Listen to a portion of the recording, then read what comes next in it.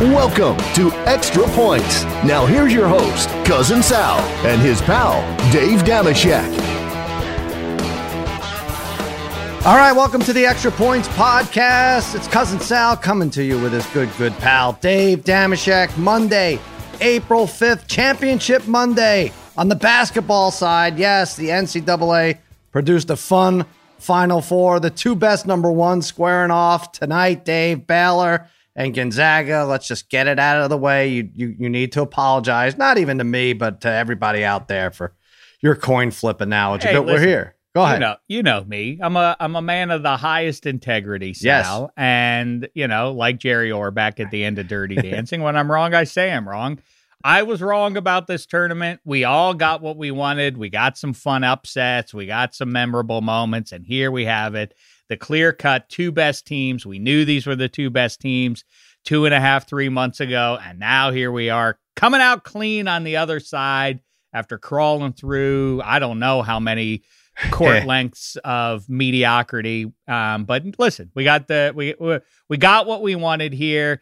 And maybe more importantly, let's wait and see what happens on Monday night, but let's not push our luck. However this one winds up, we got an all-time classic, perhaps even the greatest game in the history of the sport, or at least since you and me have been watching. I don't know what happened in 1957, but to my eyeballs, I think that's the best game at this level of the sport I've ever watched, and that's quite a thing. You're talking about UCLA and Gonzaga? That's yeah. That's the one. I think not so the other. too. Not the other. Yes. No, I don't want to get confused with this. Yes. They were a 14-point underdog, and we all thought it was too many points, but it was like, oh boy, but Gonzaga just buries everybody. And even in this one, they scored 93 points. I think it was the best game I've seen. I don't know, at least in 25 years. I was going over a lot of the other ones, and UNLV, Duke, and you had your Indiana, Syracuse. There's so many good ones. But this one, just the fact that they wouldn't go away. I mean, they played as well as you could play losing a game. I know that's, whatever. That's cliche, but they played great defensively for a team that gave up 93 points. They got to their spots. UCLA did. There's I wouldn't even say questionable, was the right call on Johnny Juzang right at the end of regulation. That block charge call was huge with 1.5 or 1.7 yet. They called it right. They called it a charge and kept Gonzaga alive, and they went to overtime. But I think it had one of the best sequences, Dave. You know what I'm talking about with that Suggs drop a block on Riley and then the subsequent pass between four defenders to Time with about 2 minutes left, put Gonzaga up by 2, right? I like that you try to defend the honor of Timmy by giving him some sort of exotic pronunciation on his surname. Time. Like it makes him say, it gives him gravitas. I think it's funny that there's a guy named Timmy who is apparently the personification of leverage in this Final Four. The block, I know people immediately spoke up. I don't want to get down about the need to express cynicism from so many people about the announcement when you say best college basketball game ever, and people immediately have to say, dude, you're not allowed. Can't say that. You're not allowed. The people have to cut you off at the knees about anything to have. Joe, hate to say it, Suggs, that was a foul. That wasn't a clean block. All right, just shut up. I feel it's the other way. People don't even want to think about the pass. That was definitely the best I've ever seen. But it's funny. You get both camps. It is funny. Yeah, I guess we do hear both of those. But yeah, that Suggs bounce, the recognition. I mean, he makes that monstrous block. He turns his head around over his left shoulder to see the kid streaking up the floor, and without barely batting an eye, he doesn't gather himself. He just loads it up like a quarterback, like the quarterback he was, and just bounced it perfectly. I mean, in a gigantic spot in the game, in his life and everything, to pull that off, given the stakes of that, I mean, remarkable. And then obviously he banks it in, and talk about the cynicism people have had to use their precious hours, precious moments here on the big blue marble to say, yeah, but that was a lucky shot. I don't feel like that wasn't Julian Edelman David Tyree kind of fluke though, right? I mean, he didn't like throw it the length of the court blindly or anything. I mean, like he got a pretty decent. What do you got to do? Do you have to put percentages on these things? Probably, 10, 12% that it goes in. So yeah, it's lucky, but he lined it up. He got a good shot and everything else. I don't know, whatever. People are discrediting. People are not really discrediting that it was a great game because of the ending. I mean, that's stupid. No one who says it believes it. No one I work with who says it believes it. Good luck to you with that narrative the rest of the way. I get it. I brought up UCLA. I brought up UNLV and Duke. Leitner hit 2 free throws with 12 seconds left to go up 79-77. So, okay. So that's it. That's the ending it has to be. That's less fluky. So that it has to be an ending like that to be satisfactory. I mean, listen, I the Immaculate Reception, I don't remember it. Not like I was watching the game or anything, but I kind of get the spirit of saying, like, yeah, if it just ends up on a junk play, the holy roller, if you know what that is, when Stabler kind of rolled it out in the 78 and Dave Casper fell out on the end zone in Jack Murphy Stadium. Like, that's fluky and vaguely unsatisfying, but if you're on the winning side, you take it. I get the idea of it. It's sort of why this maybe is the greatest game of all time in college basketball, because both teams played so well throughout the game. There are very few flukes. And like you say, I think the charge call is right. I'm really getting nitpicky because if UCLA was going to win that one at the buzzer in regulation, I wish Juzang would have pulled up. I'm not sure exactly what he was looking at, other than maybe if I take it at Timmy, I'll create the contact and foul him out, and then we'll get to over. I find it hard to. I just think he thought he could get to the spot faster. I don't know. He had been such a monster. Boy, all those guys were so much fun to watch. Everybody right? just Tiger making Campbell. As they say, it's crazy that it's 19-year-olds. Can you imagine? I mean, I couldn't do that at any point in my life. I would never be that good under pressure at any single deed at anything. But these are 19, 20-year-old kids making these moments that are going to follow. That's why I always feel bad for the kid who misses free throws with 1 second left on the clock, because I feel like, boy, that's going to plague. That's why I denounce. You think I'm a curmudgeon about the tournament? Maybe rivaling my most curmudgeonly sports opinion of that March Madness isn't the greatest evaluator of who the best team is. I think the Little League World Series, we should not have this on national TV. This is going to create emotional scars for kids. It's cool if you're on the winning side. If you hit a home run and you're 11, you're probably going to feel good about yourself for the next 80 years. But what about the kid who the ball goes through his legs? I'm thinking about the kids who are a lot like young Dave Damashek was. It haunts me enough. My failures on the diamond in Little League in Churchill, Pennsylvania. Well, what if it was watched by 5 million people? I can't even imagine the damage that might have done. Maybe that's why you didn't go far in Little League. I don't know. These kids got it. They got it. They're all right. They got moxie. They're fine. They move on. I think it was. We can go back and forth with the greatest games ever, but I think it was, first of all, would you take Jalen Suggs as quarterback of the Steelers? He was Mr. Minnesota. He won best basketball player and football player in the state of Minnesota. Well, a lot of the pundits out there have said that the Steelers' biggest mistake this offseason was not replacing Ben Roethlisberger with Jalen Suggs. That's interesting. That's a lot of the buzz out there right now. Wow. Major failure in free agency.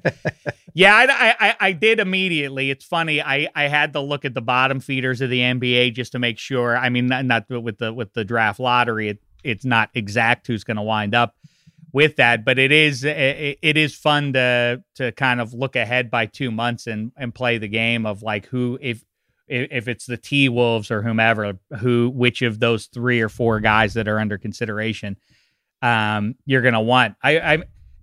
Suggs now suddenly, we've been talking about that. This freshman season ranks right up there with all-time great guard seasons we've ever seen in our lifetime, in our lives. And well, it seems to be a coin flip with Cunningham now for first pick with Cade Cunningham and Suggs. So It's unless gonna you be don't need a interesting. guard, and then Mobley, Right. I guess, Right. jumps up. Here's what you want to curmudgeonly take. I hope none of them go to the NBA. The NBA is going to ruin them. Yeah. To me, this is why college basketball, even with the guys only sticking around for a year, it's still so much better and so much purer than the NBA. I mean, you have a team like UCLA, right? I think the Final Four was ideal to set up. You have two great teams in Baylor and Gonzaga. You have an excellent team in Houston, number 2 seed, really just beat up on everyone all year too, in a less than terrific conference, but whatever. And then you got the team that just played out of their mind, UCLA, that didn't really belong there, but just they played out of their mind for 2 weeks. So let's see what they could do. And UCLA plays Michigan, a very good team, and just goes, and what do? They a different style. They play in the low 50s and win that game. And then come back 4 days later, different style matchup against Gonzaga, a game in the 90s, and almost win that game. Like, that to me is the difference. Like, the style matchups, you don't get that in the pros. You'll get some teams that shoot a few fewer threes here and there, but I love the emotion. I love the style matchups and everything else that the NCAA tournament and just college basketball brings to us. I don't know. I'm just so I think down that's on great. the I think that's exactly right. It's satisfying in football terms. We grew up in an age where different regions played different brands of ball, almost to the conference, like almost across the board. If one powerhouse team in a conference was playing that kind of ball, then everybody followed suit, and that's what made the bowl game so much fun. Was the stylistic differences. Wait. A Florida team, Miami's going to play rugged Penn State or Oklahoma, who's going to try and grind you and throw the ball 3 times over the course of 60 minutes. Those stylistic things are different. Now, the NFL has more stylistic difference than college football does. College basketball, within, like you say, within a week span, that's what was weird. I mean, Chad Barkley and anybody else weighing in was like, well, if this score goes over, if both teams are in the 70s, UCLA has no chance based on what we just saw. It's like, well, the UCLA was winning games because they kept Michigan under 50 points. So obviously, that was the cookie cutter way to evaluate this, right? UCLA is going to get killed. They couldn't score 52 against Michigan. Like, all right, well, no, they'll play up and down. They'll adjust. That's what good coaching does, right? And both these teams have been going over. I think Baylor and the Zags have lately been going over. And so I guess that makes, I don't, but based on what you're saying, I don't know. I'm going against everything I just said about admiring people's young guys' ability to deal with the pressure of it. I don't know. This feels like a huge, given high stakes and pressure, I feel like it goes down. It depresses scoring a little bit. That's anecdotal on my part, though. Is that true, Sal? What, just that and just in general? I mean, I have a whole theory on the Final Four and the lights and the cavernous stadium and people shooting into the lights and no quarterback throws into the lights because bad things happen and everything. And it didn't matter. There were points all over the place. I mean, for God's sakes, Baylor clamped down on Houston except for one player. They allowed 20 points in the first half and it still ended up going over. So I don't know. These games are going over by accident. I guess we should pick it. I mean, FanDuel has Gonzaga favored by 4.5 points. The over-under is 159. You want to go first, Dave? Who do you like?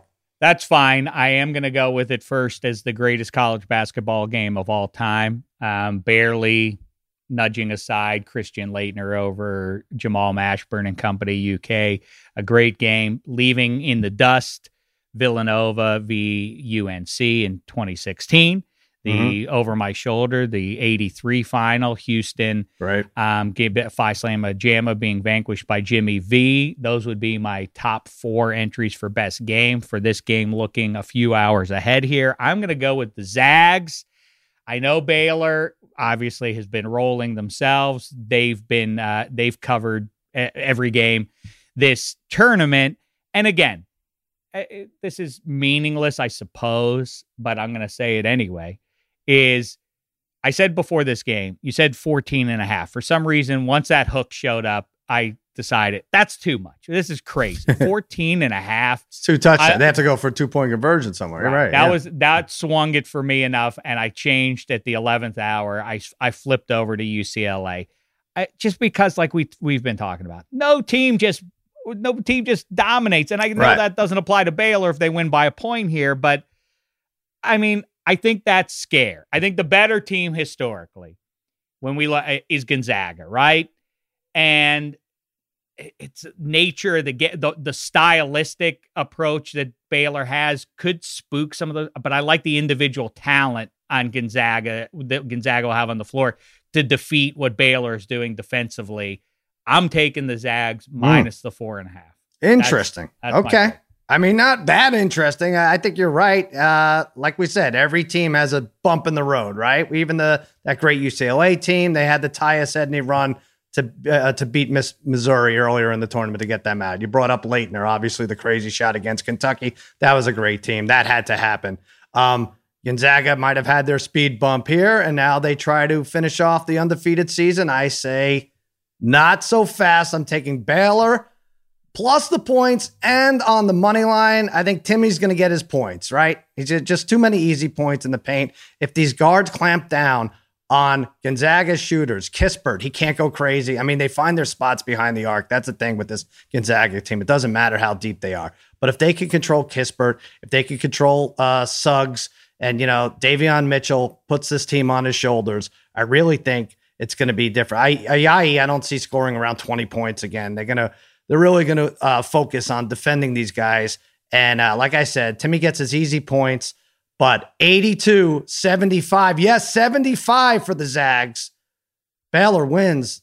Not only do they win convincingly. 82-75, barely under the 159. There you go. That's my pick. I'm inclined. Can I tell you something? I don't like the jive. Yeah. I'm inclined to agree with you. You can't change your over mind. Myself. What do you mean? I'm not changing. I'm going to stick with it. But my logic is based on, like I say, Baylor is effective against any collective of almost any collective of human beings, because that pressure defensively is just unrivaled. And so it's a shock, I'm sure, to whoever is in there against it. It's one of those things you have to be in there against. Again, though, I'm riding with individual talent. That Gonzaga has enough guys who can individually defeat that, and that's what it takes. When you have two guys, Suggs, I was looking at specifically, his individual total is 15.5, and I was really on the fence. Do I go with Suggs? I don't know. They might double him to the point. They might pressure him. Somebody is going to rise up and be the difference maker. I just can't identify whether it's Suggs or Timmy or who it is. Yeah, all those guys are around 16 and a half, 15 and a half, except Timmy was 21, I believe. But no one's as good or as bad as the last game they played. But I just look at Baylor, and I think they're for real on defense. Houston is not, they're not Drake going in there. They're probably not Gonzaga, but they're not Drake. They lived on outside shooting and rebounding the ball, especially offensive rebounds. And Baylor swallowed them up. I mean, they held them. They're not going to hold Gonzaga to 20.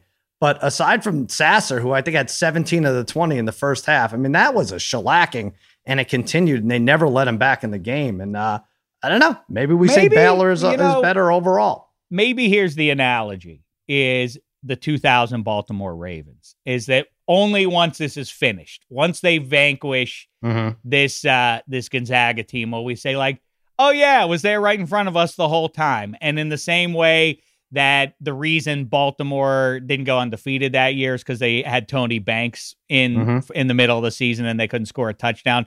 This is COVID. Tony Banks equals COVID.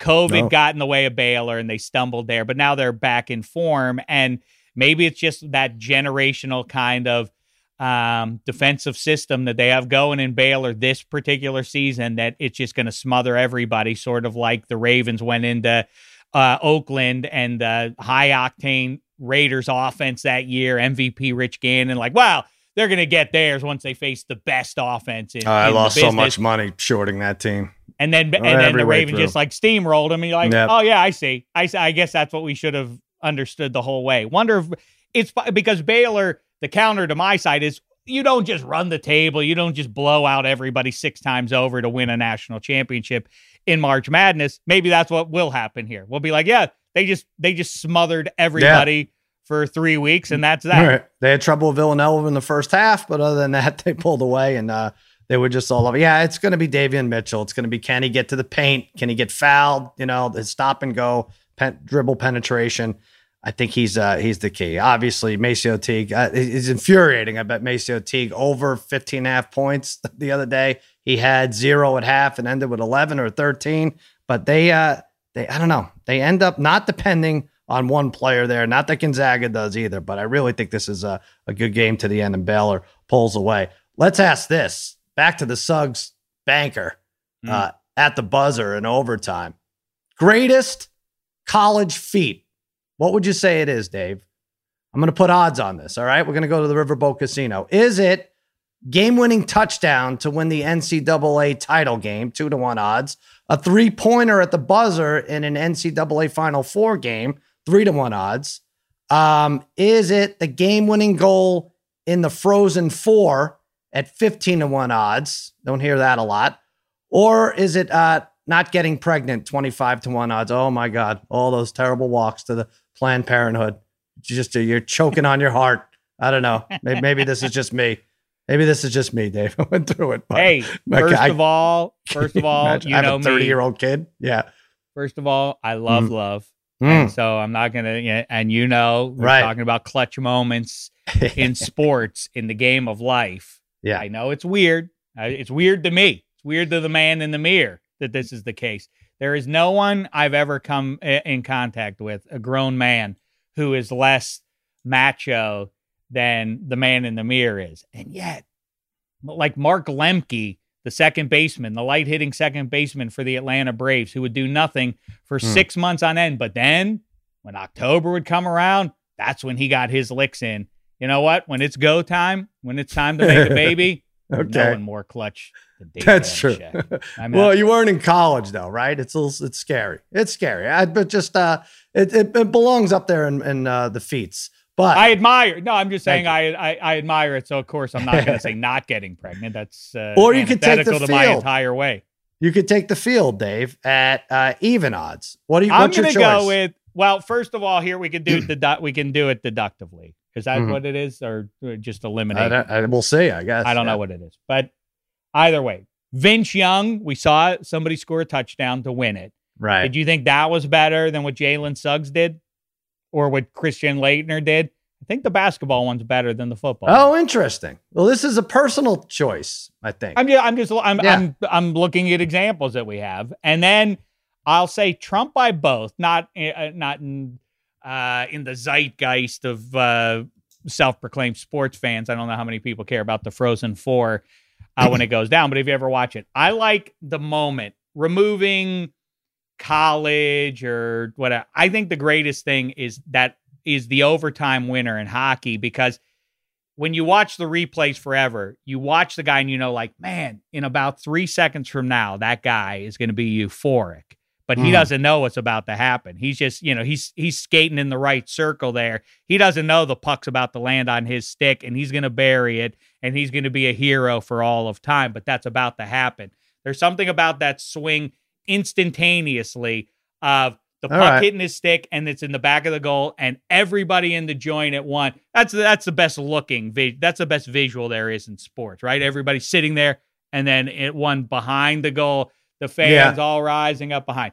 I'm going to go with that one. You're going with the hockey. All right. It ends up being what you like, because I'm going off the board, and I'm going wrestling. Oh. And I think especially, well, you laugh, but if you're, a 190 pounder, 215 pounder, and you're winning the NCAA title in wrestling, you can make a claim for being the toughest 20-year-old in the country. You can make that claim. If you're beating up kids from Iowa and Penn State and Oklahoma State, and you end up with the title, that's it. I mean, there's no better. Mikey Meatballs agrees, right? Mikey Meatballs, give me a thumbs up.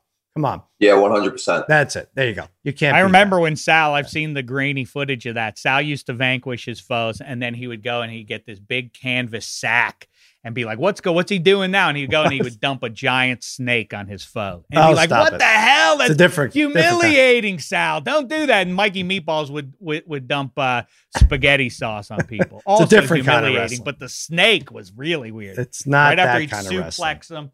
Oh, How congratulations, dare by you. the way. Big news for you. John Cena, your fellow Yeah. professional wrestler. Now it's a professional grade relationship you have. I've met him. I've not seen him in years, a couple of years now, but I've met him about a half a dozen times. Always nice to me. Follows me yesterday on Twitter. And I got excited, and then I saw he follows 237,000 people, I think.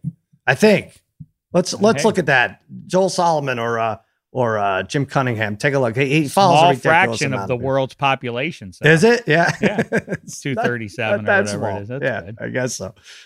What does he follow? Can we see? I guess I'm 236. No, 236,000. 236,000. That takes so much. It takes a lot of time, right? Who has the time to follow that? I'm many followed. Right. Exactly. His scrolling through the Twitter must be, is a different experience than I have. Yeah. I have, Ellen following me. Right. Yes. And she's got like a million people who she follows, which makes it a little less flattering. Are That's you nice. blocked by anybody that you're aware of? I'm blocked by Booger McFarlane. Really? For? I made fun of him one too many times. I deserve it. I think I would block him I would block people for what I said about Booger. Oh, you did. But I just, I don't know. I didn't think he should be. But Jason in the Witten's booth. giving you a pass. Huh? He grandfathered you in. We root for the same football team. I think so I it's okay. grandfathered him in too by I not see. going too heavy on the thing. that But checks why? out. Who blocks you? Well, Vontez Perfect, and I wear that like a badge of Oh, honor. nice. Yeah. And although it's hey Vontez, I didn't do anything to you. You're the one who did it. I just Right. like to show clips of you, Mm-hmm. and it makes me laugh. And then you block me for it. I don't know what gives with that. The weirder one is Josina Anderson. Oh, Like wow. what? What'd you say? Where did things ever get sideways between me and Josina Anderson that she's like, yep. block Well, you that could look jerk. it up. I mean, I'm sure you could look up what you've said about her. It's easy enough. It's a weird thing. All I right, don't Joel know. Solomon, get to the bottom of this. What happened? Maybe she didn't see eye to eye with Dave on Fruit of the Year, probably. Yeah, maybe. Don't be a wise ass, Joe. No one likes that. Yeah, Dave's taken enough heat for Fruit of the Year. My God. Let's play the Barkley clip. Now, listen, I don't want Charles Barkley to block me on Twitter. He's the greatest. He really is. And I cut him a lot of more slack than I do anyone else with something like this. But Jim, let's play this clip. The difference between Baylor and Gonzaga and these other teams. Houston got some Joes. All these teams got some Joes. These the only two guys got Jims and Joes, and that's what win games. A lot of teams got Jims and Jims. A lot of teams got some Joes. Baylor, Gonzaga, they're the only two teams in the tournament got Jims and Joes. Well, if you're Kelvin Sampson. Well, if you're Kelvin Sampson, that's the response to that. What in hell? I was just over the moon. I love getting to kibitz with you a couple times a week here, Sal. Little did I know this whole time that the two guys who you only periodically hear jump on the mic during Extra Points are referred to by Chaz Barkley as apparently the linchpins to college basketball success. We have producer Jim and producer Joel. It's unbelievable. Yeah, we got the Because I think Jims and that's Joels. what Chaz was doing. He was dropping the L with his southern. Oh, with that southern was going. drawl. Some got Jims. Some got two Jims. Some people got Joel. And we that's got what both. you need. You need Jim and Joel's. That's Right. pretty cool, guys. Muzzle tough. Jim and Joel, did you ever think of it that way? It is interesting that he would include you guys. No, never thought of it that way. Yeah. We got the Jims and Joels, and he's saying it with such a serious face, and yet I kind of understand what the hell he's saying. I would like to know, Joel, can you explain which is better? Was he saying that you're better off with all Joels or all Jims, or it's the magic of Jim and Joel together? Because he did say at one point, he's like, everybody's got some Jims. Or wait, did everybody have some Joels? Everybody has some Joes.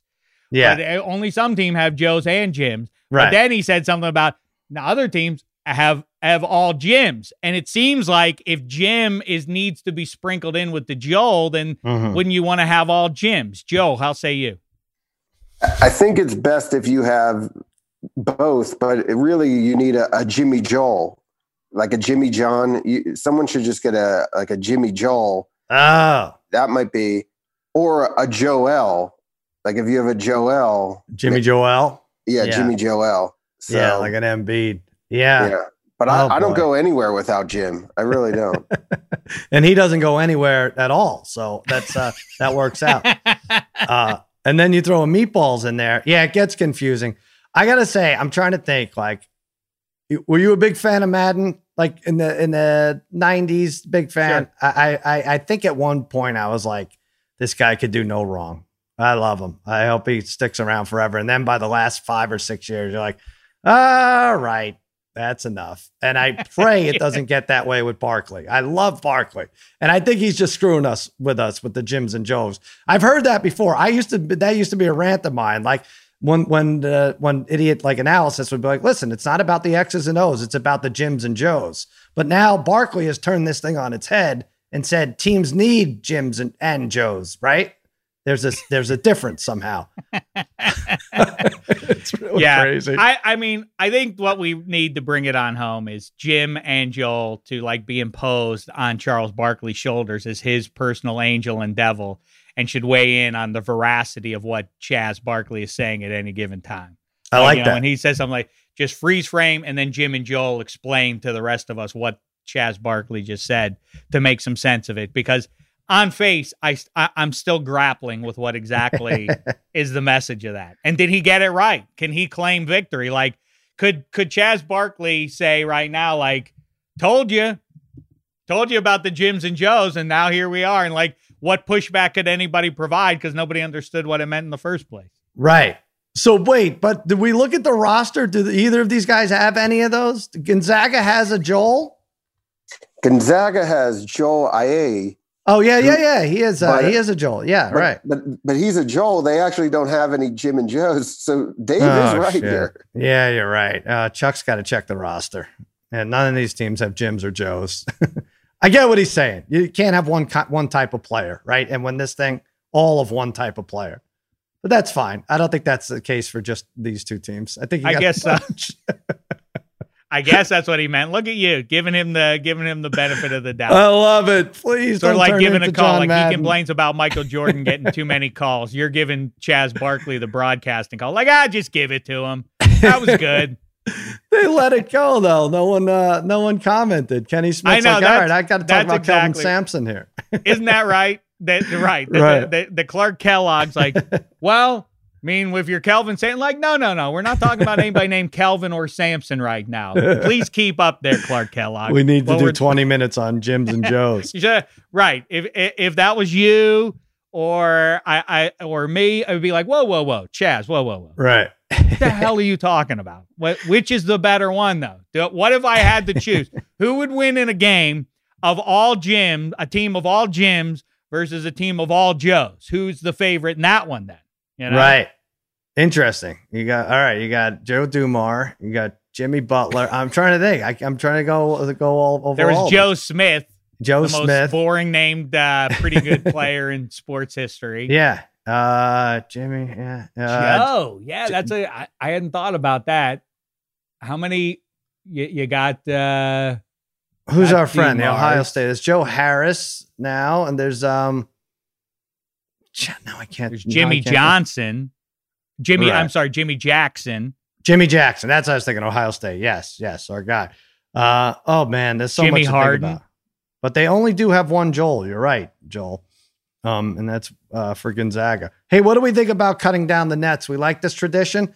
Now they usually do it. Did they do it for the region? I don't think they did it for the region. They usually do it for first of all, they usually do it for the conference tournament. The team that wins cuts down the nets. They do it for the region, and then they do it for the championship. But in this case, the region is in the same arena as the championship game. So I think they skipped it. I think we would have seen it. I didn't see even a frame of that. Maybe they did, but I've long said, not only do I like it at the college basketball level, I don't know why NBA teams don't do the same thing. Why does it drop off at college? It's a cool deed. It's not something that somehow is inherently collegiate. Why wouldn't the NBA guys do the same thing? It's odd. Right. Fact. Or maybe they get their haircuts, their beloved haircuts right there on the ladder. Right. I mean maybe got that's the scissors new there. way. Yeah, Right. I think that's the way to do it. Either way, one of That's those Jim teams. and Joe. I say 82-75 Baylor. Dave is taking the Zags to roll here. One whining moment. We set up this hotline. If you lost on that crazy buzzer beater or just have a bad beat tonight's game, or we want to hear about it. We want to hear all the tears in your voice. We want to hear about the Jims and Joels that let you down at 818-208-1681. And we'll put it to the one shining moment music, and we'll play it Wednesday night on this podcast. Yes, let's hear about all your bad beats and bad eggs. You barely survived, right? What do you mean? I saw you on the social media watching the game, and while Jeff Schwartz, our pal who just roots for the Pac-12, roots for the entire conference like a weirdo, you were living and dying with every possession. Oh, money was. Yeah. Well, so I have a lot. You just needed a straight up win, right? I had them right. I had them on the money line tied to Stanford ladies yesterday, which was nice. That was also a very fun game. Oh boy, they almost blew that against that upstart Arizona team. And I had Gonzaga tied to Jordan Spieth. I had them really everywhere. But I also, in that Fox Bet Live game we play, I have Baylor as a 7-1. I really could do well with them if they won the whole thing. So this is where I get crazy. I would have lost thousands and thousands of dollars, but would have stayed still alive in that Fox Bet Live, the TV show we do on FS1. So I was conflicted, as I always am. Nothing could be easy with me, Dave. You know that. All right. Well, yeah, I didn't know how to feel about it because I saw you take to it that you were very nervous that if the Zags it's just that there's so much fun to root for. And aside from being the local team, that UCLA team, right? That Tiger Campbell, the Riley's fun to root for. They just look like they're having fun playing the game. Obviously, Johnny Juzang, that Jaquez, I feel like he should score 30 points a game. I feel like he gets to the ring every time. I don't know what happens with this team. Yeah, I said 5 minutes ago about the pro prospects for Suggs and where he might go. That is part of the charm of it. You know, we talked about that on -3 with Hench. It's what's part of the fun is knowing that real Cinderellas, and UCLA isn't a real Cinderella like we've talked about, but in the olden days, the thing that's been lost, but it's still even there with these teams that are, with Gonzaga. Even look at Timmy. Really take a good, long, hard look at that guy. That guy is maybe going to end up being if they win it all and, things break right tonight for him, he's going to be the most outstanding player. Look at that guy. Yeah. He's lifted fewer weights than I have, and I picked up a couple of those ones that, the wife uses on the treadmill or whatever. Like that's about as much weightlifting as I've ever done. And that's more than Timmy's done. I agree. It's fun to see these guys who have no future in basketball. Like Timmy, do you think he projects like Juzang going into the tournament wasn't a draftable guy? I think now when you watch him play, you get into your head like, he's going to be a lottery pick. I don't think he is. And I don't think Timmy's a lottery pick at any point either himself. It's all needs. And I don't even know if these guys start on an NBA team, a lot of them right away. Right. So that's the whole thing, but definitely fun to watch. I'll tell you what though, I have beef with FanDuel, Dave. Now they pay our salaries here, but they've taken the fun out of this championship game. How so? Because what they're doing is they're offering 40-1 odds. We painstakingly went through who's going to win, Gonzaga, Baylor. We're trying to figure out. They're like, not so fast. We're giving you 40-1 odds on whoever you pick, Gonzaga or Baylor. New users get 40-1 on either team to win the championship game. You get $200 for a $5 bet. Hey, if you've been watching from the sidelines all tournament long, I don't know what's wrong with you, but now is the perfect time to get in on the action. Download the FanDuel Sportsbook app. Make your first deposit to unlock exclusive 40-1 odds. The app is easy to use, and when you win, you get paid in as little as 24 hours. Just sign up with promo code Extra Points so they know that we sent you. That's FanDuel Sportsbook, promo code Extra Points. Dave, you could bet Gonzaga at 40-1 odds, and then put a few bucks on Baylor at, what are they, plus 180? What is Baylor right now? So it's it's not that high. It's minus 200 for Gonzaga and plus 168 for Baylor. All right, you're going to make money. FanDuel is not allowing you to lose money. That's a good way to do it. See, that you figured it out. You know what beat else the I would system. do while you're at FanDuel, Sal, if I may? What's I would that? also pay a visit to the NHL page because Okay. we've been talking a fair amount about how the best, most guaranteed way to make some loot is to bet whoever's playing the Sabres minus a goal and a half. It was a surefire winner. Well, the Sabres heard about it. The sports gods heard that we were stealing money, and they've put an end to it, at least temporarily. We'll see. I'll update you if that changes. Yeah. Right now, the new Sabres is inexplicably, as much as I hate them, it's hard to fathom that this team now officially stinks. It's the Philadelphia Flyers. Oh, They're yeah. playing the Boston Bruins tonight. The Bruins are giving that at that goal and a half are plus 138. Get on this. I think the Bees found their game on Saturday against a really good Penguins team. The way the Penguins are playing right now, for the Bruins to take them down in the manner they did, this indicates that the Bruins maybe are turning the corner a little bit, especially against the Flyers, who are just, like I say, inexplicably woeful. The Bees minus 1.5 at plus 138. Get that as well. I like that. I like that a lot. Yes, please. And this is where people get hurt with the Sabres. For weeks, Dave, and I picked up on it much later than Dave, was saying, bet against, short the Sabres, bet against them, give the puck and a half. You'll win every time. I think you won like 11 out of 12. Then they started losing by 1 goal, right? And now then they started winning a couple games. They should have beaten. Who was it that they were beating by 3 goals? Was it the Flyers? They were beating the Flyers by 3, and Right. the Flyers rallied to salvage their dignity, but apparently that was only temporary because then the same thing happened, and the Flyers couldn't rally Couple all days the way later. back. Same And now it's punctuated by Eddie Spaghetti's blue shirts losing Right. to the Sabres. That was bad too. Now, here's what I want to say. This is where people get hurt. I'm not saying the Sabres are good now, but they figured out how to be competitive. That's So right. back off that trend for a while. Watch them for the next 3 games. Maybe they'll go back to being terrible, but I have a feeling they figured out just exactly what I said, how to not lose by 6 goals every game. I don't know what's going on with this season. Before we close the book on this Gonzaga Baylor game, I just want to read the odds for MVP. Suggs was 8-1, between 8 and 9-1 to win the most valuable player or most outstanding player award, as it's called. And now he and Timmy are both plus 115. Timmy's expected to score about 6 more points than Suggs. Davion Mitchell, if you like Baylor to win, is plus 450. Jared Butler 6-1. Corey Kispert 10-1. Maceo Teague for Baylor 12-1. And Joel Ayayi, who went crazy last game, is 14-1. What do we like, Timmy or Suggs? I just think those plays are so, they stand out so much that if they both put up decent numbers, Suggs is going to win it. I know this is unsatisfying from somebody in my seat. I'll throw Suggs in because it feels like it's his moment, but I'm officially not wagering on it. I defer to you, Sal, because I have in my brain, this is a stupid tick, but it dates all the way back to 1984.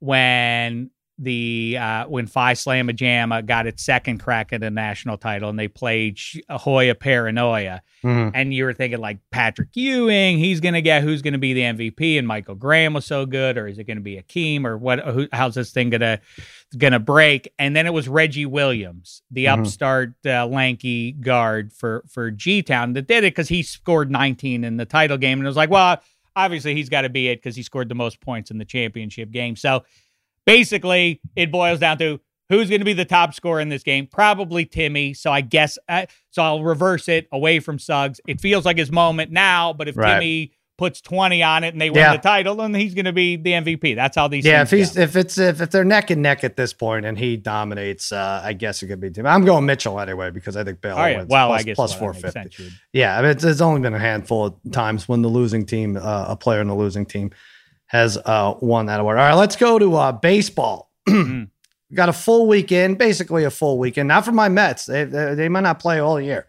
Actually, Jake DeGrom is on the bump tonight against the Phillies, who are 3-0. That's a surprise. One of the surprises. Braves 0-3. That's a big surprise. Dave, your Pirates are 1-2, and poor Charlie Hayes' son, who was projected to be Rookie of the Year, is hurt now. It's a home run in his first and bad. won the Like, first listen, game. maybe this season will be a little bit of fun. We'll watch the kids led by him, and he hurts his wrist. Yeah, I have no expectation there. It's way better. It's way more fun to watch Yankees and Red Sox fans right now. See which one can announce more loudly, like, season's over. Yeah, Like, that's fun. Red Sox 0-3. Yankees are 1-2, and legit Yankees fans I'm seeing on social media, some pals are like, it's over. Yanks just aren't good. Why? But unironically, just stating, like, I don't know why the whole offseason was about how the Yanks are going to be really good. You can see, like, just watch them. You can see they're not a good baseball team. So that's that. They're 1-2. I love Settle it. down, everybody. I don't know what I'm looking at here. CBS projections and Boston 1.7% to win the division. I love seeing that. And Baltimore, who's in first place at 3-0, is less than 1% to win the division. So I guess what they're saying is it's early. Who else? Houston's 4-0, Piacenti's team. My God. And Oakland, who was supposed to be neck and neck with them in the West, is 0-4. So those are surprises. Like I said, that gets underway. I'm going to put a little on DeGrom here. What do we got here? What time? Have What time fun. is it? What? Isn't that the thing? Let's do it. -1.5 is -120 at Phillies. Moore's on the hill for the Phillies. They have to slow down a little bit. I don't like my team taking a week off, though. All right, we'll get back into it. That's a 7:05 start on the East Coast. The Sunday night game, we had not much to watch, so all eyes on the Angels yesterday. And Shohei Ohtani goes out there and throws 101 miles an hour and then takes his first swing and skyrockets it. Well, it's still going. Yeah, and then in the fifth inning, still on the hill, gets nearly broken in half. Trying to cover home on a wild pitch. That was another crazy bet. They're up 3-1. I think they had one infield hit against them. The White Sox did, and somehow that game was tied. And he has to leave the game because he's hurt at the plate. But anyway, his MVP odds went from late February from 50-1 to 14-1 odds. Dave, if I told you over under 2.5 years, Ohtani is going to become only a hitter, what would you say? I say that's no fun. I say, come on. Come on, Madden, do the right thing and keep doing it this way. This is one of those things that, you know, when you first watch sports and you're like a 7-year-old, the things you're like, why doesn't this happen more? Why don't guys learn to be ambidextrous and pitch like batter to batter? Like, oh, he's a lefty. Well, I'm pitching this guy lefty. Now I need my right hand glove so I can pitch to the, like that, or a morbidly obese man in goal. Like, you know, why don't they put a fat guy to play NHL goalie? Let's see how these things go. Yes, a guy who is a slugger and a great starting pitcher. This is the brass ring for the sports fan. Don't ruin this for us. And by the way, it's just weird that he gets hurt. He's going to be fine, but he gets hurt as a pitcher covering home, right? Not even sliding into home as a batter. It's very, so much has to go right to be able to pull off this dual purpose major league. I hear you, but listen, it's the Halos. Come on, I know that they fancy themselves as a contender, but let's keep it real here. You're not the world beaters. Let's devote the season to Ohtani. The 60 Minutes did a great profile of him about 3-4 years ago, and I marveled. I'd never heard of him until then, and it's like, is this guy really going to be able to make it in Major League Baseball? Because if this actually happens, because it was all about, like, he's going to be a hitter and a pitcher, and he's going to dominate it both, just like he does over here. And I was like, let's see. I hope he does, because that would be cool. But the injuries have gotten in the way. Just let's do this. Let's devote. We deserve it after this past. I know he's got to stay healthy. I mean, God, he's throwing over 100, hitting them out of the yard. A lot of fun. Did you see the Space Jam trailer? It's out. What'd you think? It's no Kong versus Godzilla. That was average at best, right? I haven't watched it, to be honest with you. Yeah. I've read enough about it. Yeah. Okay. I read, though, I've already, spoiler alert, Kong finds a radioactive axe or something like that. It had to be that way. You can't like have how could Godzilla be fighting be fighting King Kong and have it be a fair fight? Well, is it unless enough he gets though? a weapon? You have to see if it's enough. It's so funny with my kids, and I figure I can get the 7-year-old watching this, right? Kong versus Godzilla. Let's do it. Come on. Dad's got a streaming service that could show this, like as if it's a movie theater. We'll make popcorn.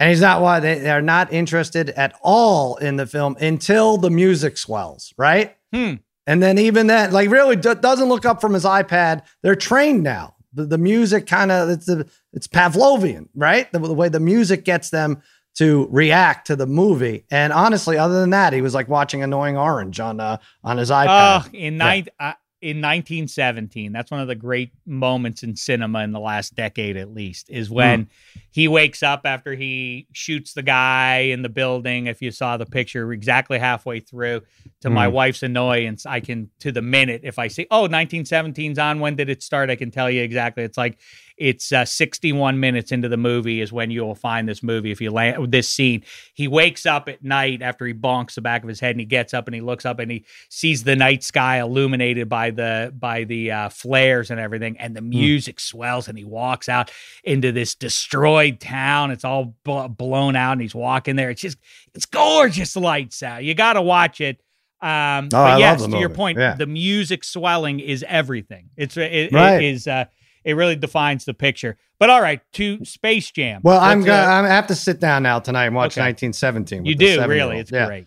But yeah, Space Jam, I put the Looney Tunes, LeBron's Looney Tune team minus 1,400 over the Monstars. You can get 9-1 on the take back for that. What do you think? I think that, do you remember the, I can't think of what they were called. The Hanna-Barbera Olympics, the Laugh Olympics, the Laugh Olympics. Remember that? There was one team with Yogi. Yogi Bear had a whole team of cartoon characters. Scooby-Doo had a team. And then there were the bad guys. Dirty Dastardly, right? The Dastardlies, right. And what was the greatest thing about that show was they would compete in a series of events every week. And what was great was every once in a while, the Dastardlies would win. Right. I think it would be great if the Monstars would win this. Wouldn't that be fun? Well, they did that with Marvel, right? And what's his name? So who's the bad guy? T. Starts with a T. He won. The Hulk couldn't get green. Thanos, with the thing. He won temporarily. Yeah, that's a good point. Yeah. Let the Monstars win. Or maybe there's a nice little flip it and, LeBron becomes upset with the Looney Tunes team and, as is the case with a lot of these players, switches sides. He demands a trade halfway through the movie. I think that would be a good way to go. See, you should be a movie exec. You should run one of these fancy studios because you just set up a sequel. A third leg to this. That's can't even get my kid to watch Kong versus Godzilla. How am I going to be a studio executive? I know nothing about this. All right, so that looks fun. I don't know. LeBron. Who would win a fight? I told you I was going to ask you this. I'm just going to boil it down to this, unless you have a good one. Go ahead. What movie action heroes, human beings, would you like to see fight? Oh. Or I'll just throw one at you. Go ahead, throw one at me. We got a couple emails on this. John Wick was all over the place. This is a common one. John Wick. Okay, go ahead. Read the email. No, go ahead. Give me yours, and I'll because it's going to take me a second to pull it. Jason Bourne. Yeah. Versus Uma Thurman in Kill Bill. Oh, interesting. That's great. Who would win that fight? And what I'm going to allow is she gets a sword. You didn't like that? She gets her sword. She gets her sword. What you can't have is a gun, because if you're a human being and you have a gun, then the other person presumably wouldn't be able to get close to you. If the weapon doesn't leave your possession, if it stays physically in your hands or otherwise, like if you're shooting an arrow, well then what are we talking about? You're just shooting something across the way.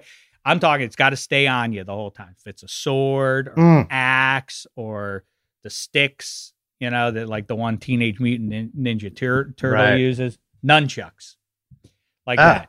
Who wins that fight? She can have her sword. Give it to her. I'm going to give it to her. Yeah. She was in a coma. She came out of that coma and almost immediately, boom, was back to her ninja tactics. Out of that coma for many years. Jason Bourne got shot in the back multiple times, and he came back too. So they've both been through it. They're probably, neither one is in their absolute pristine prime any longer based on the aforementioned injuries. but both are, all-time killers. And Uma Thurman, Beatrix Kiddo is, she takes down. The thing I admire about both of them is, and what distinguishes them from John Wick or anyone else, is they're not just dealing with ham and eggers. They're fighting the world's most lethal adversaries, and they win every time. That's really the thing. That's pretty good. That separates them from anybody else. Jason Bourne is fighting the top, there are 5 people on the planet Earth that might be able to kill him, and he kills them instead. He kills one. And again, this isn't me he's fighting. He's fighting one of the world's most lethal guys, that could kill. They dispatch this guy specifically because he's one of the 2 or 3 people who might be able to kill Jason Bourne, and Jason Bourne kills him with a book. Right. He beats the guy up with a book. Well, I get it. But he didn't beat up Roddy Piper in John Carpenter's They Live. He didn't beat him up. And I don't need any sword. I just need those sunglasses for RP. And he came to kick ass and chew bubble gum, and he's all out of bubble gum. And that would be it for Jason Bourne. That's my pick. I think it's a beautiful homage, and I'm going to allow it, even though Jason Bourne and Beatrix Kiddo have nothing to do with alien life form. But okay, that's fine. Maybe they should become accustomed to it. But they have no meaning. So what? So it's they're not aliens. Right. Then what? But okay, all right, listen, I like the homage to your I'm a sunglass half full kind of guy. I'm going Rowdy. Fair enough. Jordan Lyford says the best possible matchup between 2 human movie characters would be Jason Bourne versus John Wick. Love the podcast, guys. Huge fan. Jordan from Maine. I had a couple other ones. Oh, again, yeah. James Brown. It feels good. John Wick versus Jason Bourne would be a great mano a mano. Maybe Jackie Chan versus Ong Bak or Bruce Lee. Interesting. Yeah. Oh, God. Yeah. I almost have to include Bruce Lee in there. But yeah, Jason Bourne, the superpowers get in the way. The extra Send points us more game. matchups. Yes. I like doing matchups like this. They're fun. You're a pugilistic expert, so send more of those. But the John Wick one, recency bias. Most of his killings are delivered via gun. I mean, I know he takes some guys out in close combat, but again, most of those guys are ham and eggers. That's the difference. All right, we'll talk to FanDuel to set these odds, but yeah, hit us up with more matchups. The Extra Points Gang at gmail.com. Hey, the new Crown Royal TV spots remind fans to stay hydrated, stay royal, and to not be that person that ruins the game day experience for friends and family. And now this week, my Crown Royal Athlete of the Week is Jordan Spieth. Yes! I bet him on Saturday, Dave. I took a look at the board. I was like, you know what? I could still get 3-1 odds on him. He's doing well. He's playing in Texas. The Valero Open wins it. 18 under, 67 or better, 3 of the 4 rounds. And here's what I like. He used a sand wedge. He was from 120 yards out. He used a sand wedge. Like, interesting, curious decision. He hits it, ironically, into the sand right by the green. And he turns to his caddy. He's like, my bad. That was a bad club choice. Like, imagine these guys. Who apologizes to their caddy anymore? That's what it is right there. 18 under. He wins the Texas Valero Open. And now 9-1 odds to win the Masters. He won that green jacket in 2015. He's going to go to Augusta and compete. I don't mind Jordan Spieth. A lot of putts to save par yesterday and Saturday. He's playing his best game. Jordan Spieth is my Crown Royal Athlete of the Week. Who's yours? That's very good and advice for anybody going to the Masters this week. Don't win the par 3 tournament. I don't understand. Why would you try to win that when you know that if you win that, you can't win the main event? Anyway, that's my counsel there. It's like the President's Trophy in the NHL, right? Don't do it. Don't get that one seed. Right. What? How much more evidence do you need that it doesn't work out for the guy or the team that does it? Yeah, that's exactly right. I'm going to go back to the well 6-8 weeks after I first went there in the NBA MVP race. He's starting to pull away. Nikola, if you want to say Nikola, I'm going to allow it. The Joker, however you want to do it. There was a sequence, swooning still from great college basketball and otherwise over the weekend. Late last night, I'm watching the Nugs play. And, there's a sequence. There are 2 straight possessions with about 4 minutes left in the third quarter where Jokic, the 7-foot guy, first of all, humiliates his defender at the top of the key, drives to about 5 feet from the rim, and then floats a perfect alley-oop. Then the next possession steals it, is running the floor and throws a perfect bounce pass about Jalen Suggs would envy the quality of it. And the most jarring thing is he heads towards the MVP. And like I say, the odds are now getting prohibitive in his favor. James Harden is still within reach. It's the eyeball test. It's that guy's doing it because he's Greg Ostertag. If you remember Greg Ostertag from Kansas and those Utah Jazz teams and everything, it's Greg Ostertag doing this. It doesn't compute for your eyeballs. It's the same as like when you watch movies all the time and the guy who just hosted Saturday Night Live, if you watched him play the Black Panther and then he comes out on the stage and now he has an English accent. It's like, what? How is this the same human being? It's like if it's like if Michael Jordan had a spot on doppelganger, but couldn't jump more than 6 inches off the ground. Or if there was a Chicago Bears QB and you're watching him and he was really good. It doesn't compute, you understand? This is Greg Ostertag dominating professional basketball. It makes no sense, and yet I tip my hat to you, and it doesn't mean that I've been drinking too much Crown Royal. It's just confusing, that's all. I tip my hat to you. Future MVP in a world of supreme athletes. The guy who looks like Greg Ostertag is the best of the whole lot. I don't know if it's too late where they are in production, but LeBron would be smart to recruit him away from Monstars and put him on Team Looney Tune. Nikola Jokic. Just do it, LeBron. Why? Listen, if Calvin Johnson, who seems like a nice enough guy, could make himself Megatron, who's the chief bad guy of Transformers, why wouldn't one of these guys? Why wouldn't Giannis be like, hey, Monstars, you looking for a player? This guy right here. That's true. That's your guy. All right, that was a Crown Royal water break. Moderate your drinking on game day. Stay hydrated. Stay royal. For more tips on how to crown your game day, visit @CrownRoyal on Instagram. Dave, you have some -3 episodes coming up. You have a couple of them, right?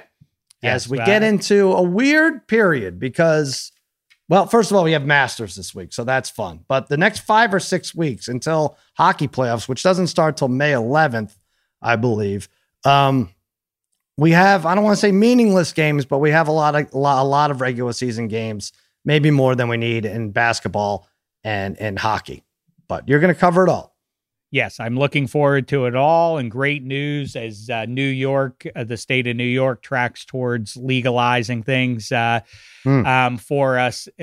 This is the optimal time to jump in, and not just because Kevin Hench is.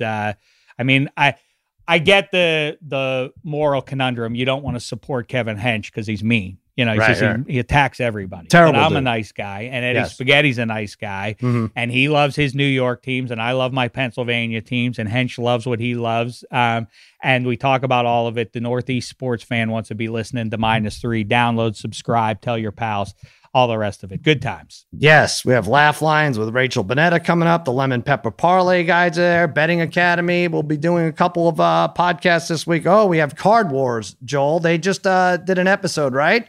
Paul Aduca, Caleb Keller. We just recorded the second episode, and good news, they're going to spend more of your money this week.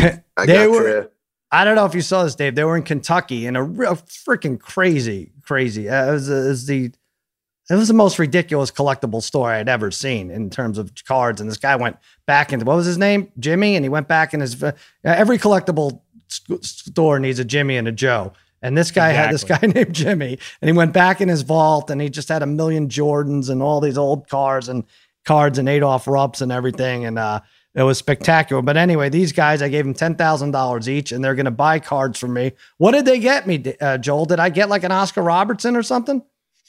Yeah, Paul opened a pack and pulled an Oscar Robertson signed gold card, as well as a Joel Embiid card that he's hoping is going to go up once he's back. All right. And, they recap it today on Card Wars episode 2. Caleb spent $682.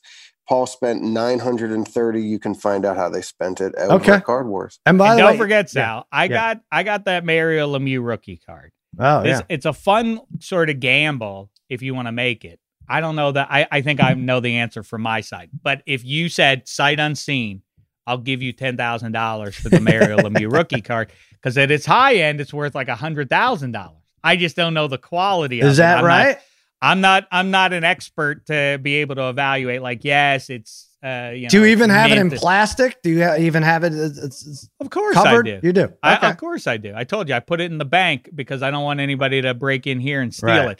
But it also has a you know what? If you order now, I'll also include a signed Mario Lemieux puck. How about that? Oh, that's fun. Okay. Would you give me $10,000 for that? I would be so resentful if you did that and then like, yeah, I just sold it. Hey, Val, I sold the Lemieux card for $125,000. I have to look into repair. It. I know that would be fun to do to you. I have to look into it. I have to figure out how you got it. I can't believe you still have it. You lost all of your car keys. You lost the trophy, and you claim you have this little card you still have in your possession. But hey, Joel is in the collectible space too. Joel, I'm going to make you talk about what you did this weekend. Come on, let's see the baby face. Tell Dave, tell everybody what you did. All right. Well, while the Final Four was going on, I was on Instagram Live on something called the Virtual Flea, 1980s something co. Virtual Flea, selling vintage T-shirts. And I asked Sal the over/under what he thought I made, and Sal hit. I made $2,500. He sold T-shirts. That's his thing. T-shirts. He's got these vintage. How many of those did you have to sell to get 2,500? 9 total shirts, ranging from this Dennis Rodman Nike shirt that if you grew up in the 90s, you might be familiar with Dennis Rodman's face on the back. The hell's going on? And what else? Luckily, my mom didn't throw this stuff away. Whoa. Mo Damashek has dutifully held on to all of my cards. They sit up in an attic, and she always says morbidly, like, I'm not going to be here forever. You better get these cards out of here. At some point. You better do. Like, I don't know how to transport them to Southern California from Pittsburgh. Your mother saved all the I have all my T-shirts too in the other room. I just really think as soon as we finish this, Joel, you maybe want to swing by the house. I need you to go through. How much was the Rodman worth? It went for $400. Jesus Christ! That makes me sick. My highest selling shirt was a Chicago Bulls championship shirt with the team on it. Went for $550. Wow! Thanks to everyone for watching, and right. Yes, send me your T-shirts. I need. Now these are shirts that have been washed. You've washed these over the years, and they maintain their value. I've washed them. I've taken great care of them. They have yellow pit stains. That's what I mean. It's like what goes on? I mean, listen, I don't know. You have to wear something. So that's true. I don't know what that means, but that's a good answer. But could you imagine how much a 1986 Mets championship shirt would go for? They don't even exist. I guess I can't imagine, because what you're telling me is ridiculous. $500 used shirts. It's crazy. I'm gonna change my ending to you have to wear something. I know we've done I'm it a lot. Disgusted.